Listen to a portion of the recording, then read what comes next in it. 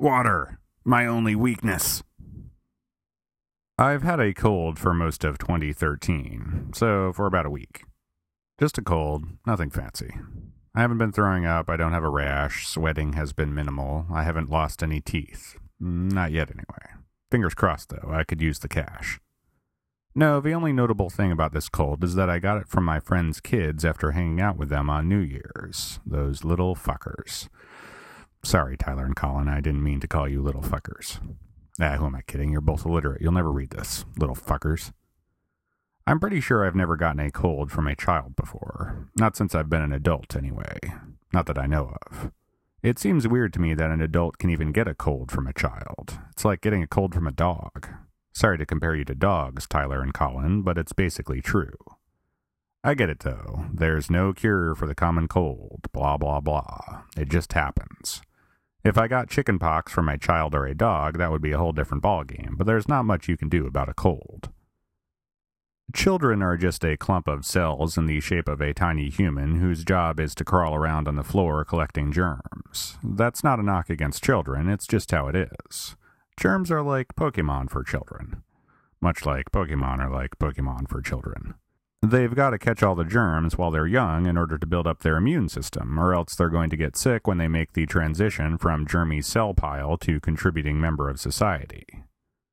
This seriously hadn't occurred to me until this week. If I had children, it probably would have occurred to me sooner. Maybe.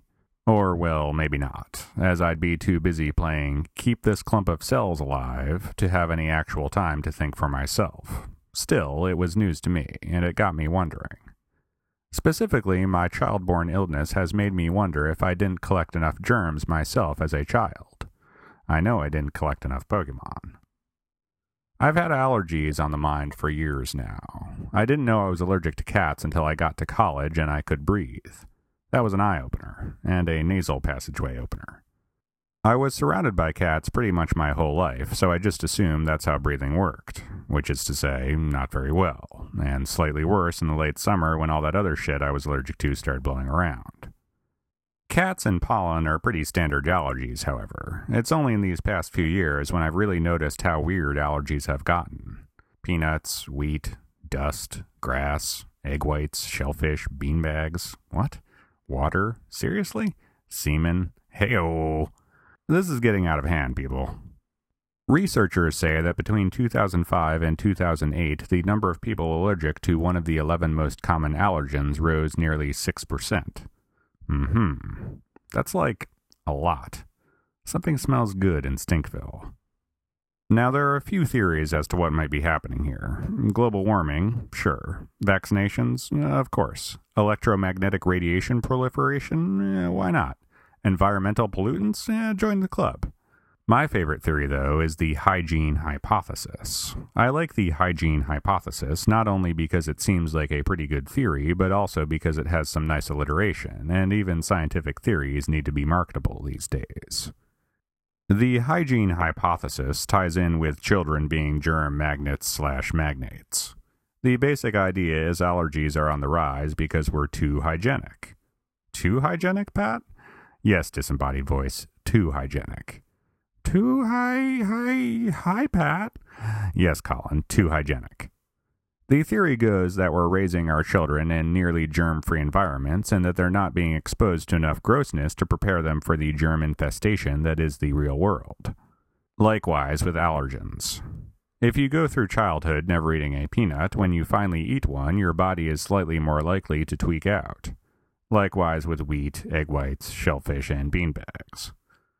Warning, if your body doesn't tweak out after eating a beanbag, please consult your doctor immediately. Parents have been purposely exposing their children to chickenpox so they don't get it when they're older for years now. When Tyler gets chickenpox, you can be damn sure Colin is getting it as well, intentionally. It seems like kind of a dick move, but most parents are on board at this point. The hygiene hypothesis seems to suggest parents should be even bigger dicks, however. Our kids cough into our mouths, and we should be coughing back into theirs. It's for your own good, Billy. Anyway, the hygiene hypothesis has me wondering if I didn't get exposed to enough crap as a kid. Now sure, going by hygiene hypothesis logic, there's no way I should be allergic to cats, but I am. Granted. So that's a pretty big hole in the hypothesis. But genetic predisposition is an even stronger factor than any environmental factors, and I'm not the only Rafferty with a cat allergy. Besides, it's called the hygiene hypothesis, not the hygiene facts, asshole, so there's that. Point is, if I rolled around in the dirt more as a kid, or at all, really, would I have this cold right now? Maybe not. Probably. If I had a little brother who coughed in my mouth in 1993, would I be sick in 2013? Possibly. Probably. Obviously, there's no way to know for sure, and there's not much sense in worrying about it now, as I think my immune system is about as developed as it's ever going to be, but it's still interesting to think about. And hey, if nothing else, the next time I hang out with Colin and Tyler, I'm totally coughing all over them. Partially for revenge, but mostly for science.